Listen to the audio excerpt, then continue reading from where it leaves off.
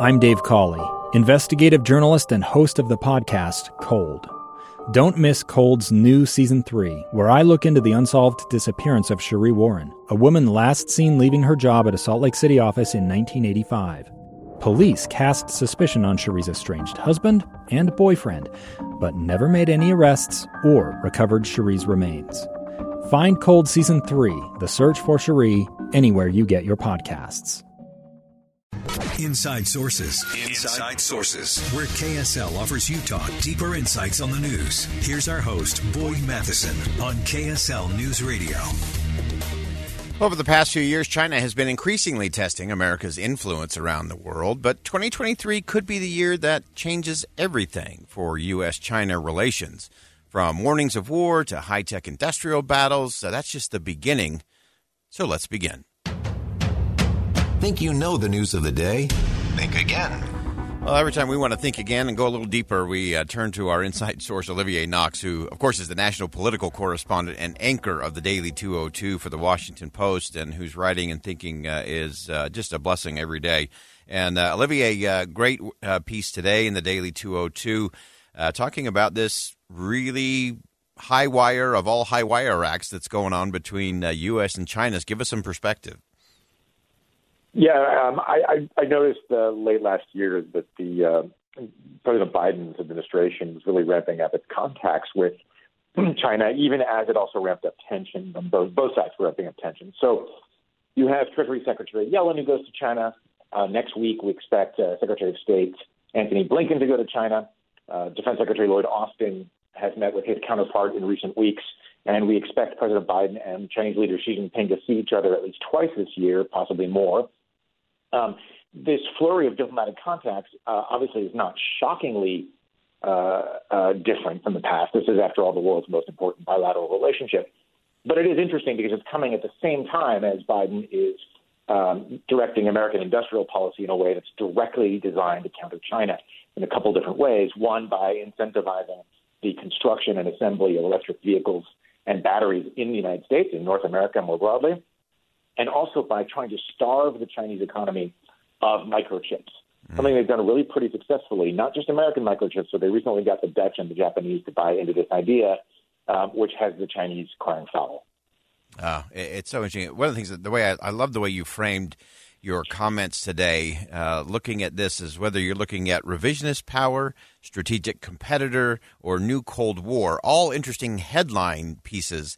But give us some of the under-the-surface stuff, especially as we go into some pretty important talks with Secretary of State Blinken.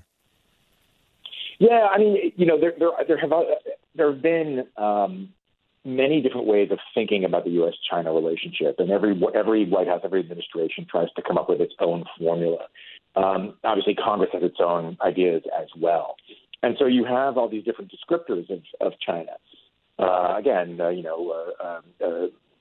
Geopolitical competitor, a rival, a hostile power, revisionist power, which means China is trying to undo the U.S.-anchored post-World War II international order.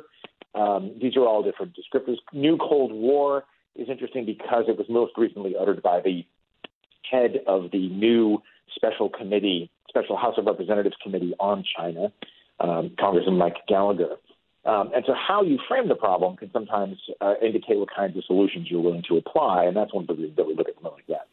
It's so interesting. I saw that with the announcement of the new committee, that full-time job to focus on those U.S.-China relations. And we were talking earlier in the show about what came out of the 2011 debt ceiling crisis. And, of course, what came out of it was a super committee that worked for 9 months and then finally ended on issuing a statement of, after all of our work and debate, we got nothing. and they just banned it. I hope this committee does a little bit better than that, but I'm not holding my breath on that one for sure. So give us some of your perspective, Olivier, as you talk to your sources, as you continue to monitor this. Is there something that you're really watching for with Secretary Blinken, then, of course, President Biden himself? Are there things that you're watching as we roll up to that might give us some indication as to where we're really headed? Well, what's going to be interesting to listen to the tone of the exchanges when Tony Blinken goes to China. The Chinese recently pulled back. They used to have this thing that they called wolf warrior diplomacy, which had these extremely aggressive statements by the diplomats around the world, and they've been dampening that kind of language for the past few months, and they reassigned one of the most prominent practitioners of wolf warrior diplomacy. And so one of the questions is, how tense are these exchanges going to be? And ultimately, one thing I'm trying to understand is, Biden's pursuing a really aggressive agenda here, especially in the economic front. So what is the purpose of these stepped-up conversations? Is this, and I said this in the piece, is this something, should we think about this the same way we think about setting up the so-called hotline between the U.S. and USSR at the height of the Cold War? Is this to make sure that there's no unintentional escalation into military conflict? In other words, it's not that the relationship is thawing in any meaningful way. I don't see Biden lifting the tariffs on Chinese goods, for instance. Right. But is it about making sure that we don't have a military spillover to an economic conflict? So fascinating. One of the other things you pointed out that I think we all should keep our eye on is House Speaker Kevin McCarthy has said he's going to visit Taiwan. That will create a whole slew of things. Of course, when Speaker Nancy Pelosi went, there were also a string of things that took place there. Walk us through where you think that is, and what does that look like leading up to the bigger meeting with President Biden? It's the story of an American held in a dark Venezuelan prison. Then all of a sudden, they all kind of lined up. They pointed their guns at me. And this is the point where I thought, I'm going to die today. I'm Becky Bruce. I spent a year working on Hope in Darkness, which now has more than 2 million downloads. Find it on kslpodcast.com or wherever you listen to podcasts. Well, you remember that when Nancy Pelosi wanted to go, no one made it harder for her to go than Joe Biden. He revealed what had been, to that point, an unannounced trip, right? And said that the Pentagon opposed it. Now, I don't expect that to happen with Kevin McCarthy. I think what's going to happen with Kevin McCarthy, and I really don't see anything the White House could do to make him not go to Taiwan. I do think that what they might be able to do is convince him not to go in March when the Chinese Communist Party has a really big Congress, because that would be such a slap in the face that it would invite some kind of effort to save face by the Chinese, and that could actually escalate tensions in a more significant way. So I would expect him to go April, May, June, somewhere in that time frame. Okay. Very, very interesting there. And then give us some insight. One of the things that always gets talked about way, way early, but never quite seem to get to the table in the end, is a lot of the focus on human rights and religious liberty, religious minority communities in China that are being persecuted. Any rumblings you're hearing in that space? Will this be any different, or will it be kind of high end in the beginning and maybe a side sentence in the course of the real conversation?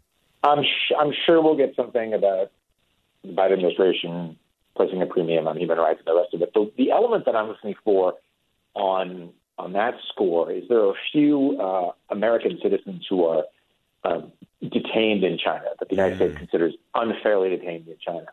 The Chinese have made it pretty clear that these are hostages and that they want concessions to free them. So one thing they could do when Blinken is there is release one or more of those Americans. They're not going to make wholesale changes to the slave labor camps in Xinjiang. They're not going to make wholesale changes to the really astonishing national network of surveillance that they've built. There are things that they're not going to relent on, but freeing one or two Americans is not a huge gesture, but it would be a meaningful one. Yeah. Now, China obviously faces some of their own challenges. We know population decline is starting to be a big one. A lot of the investment that the government has made in the chip manufacturing business has not gone well.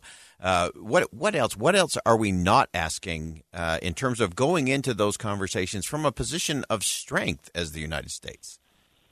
So in President George W. Bush's book, Decision Points, he says at one point that the first thing he asked a foreign leader when they met for the first time was, what keeps you up at night? Which I confess is the kind of book that I would devour. Unfortunately, Bush only gives us the answer that he got from the Chinese leader at the time, Hu Jintao, who apparently told Bush, I have to create 25 million jobs a year. Wow. that gives you a sense of the economic pressures that Chinese leaders are under. And it's unsettling for a couple of reasons. And one of those is that if you don't succeed on the economic front, then maybe you're inclined to direct people's anger at, say, I don't know, Taiwan, right? Maybe you try to recover some of your strength by fanning the flames of nationalist sentiment. And there are few better ways to do that than with Taiwan. And so that's a real concern. And I think sometimes in the United States, we sort of see the Chinese leadership as invulnerable and all-powerful. After all, they lead a massively sophisticated totalitarian state. But the fact of the matter is they face some pressures. And in fact, you saw a good example when Xi Jinping was forced to back off the zero-COVID lockdown policies. Right. Fascinating stuff, as always. Olivier Knox, one of our great thinkers and writers that we love to tap into. He's a national political correspondent and anchor of the Daily 202 for the Washington Post. Olivier, knocked it out. Really appreciate your perspective on what is a very delicate dance for the United States and China. Always a pleasure. All right, again, that's Olivier Knox. And Olivier hits so many crucial things. You need to check out his piece on the Daily 202 for the Washington Post, because it is the delicate dance. And so often we hear the big things, we know the big things, but it's these subtle components that we've really got to start watching. What will happen if Kevin McCarthy, as Speaker of the House, goes over? What are the conversations going to be when Secretary Blinken is there? You just heard Olivier say that what are the big challenges? They got to create 25 million jobs, new jobs, a year. They're struggling in the tech sector in terms of chip manufacturers because they threw a bunch of government money at it. And it didn't result in any real innovation. So there's lots of challenges there. We should function from a position of strength. As Olivier said, it's not about doing things that are going to set off or escalate tensions as it relates to Taiwan. But we should function from a position of strength. And then we should have a conversation of how do we move this forward? It's a delicate dance. There are some obvious places where we are interdependent because of the global economy. But there's also things where we have to continue to lead the way because our real position of strength is with religious freedom, watching out for minority communities, and making sure everyone has a fair chance to live their own version of their own dream.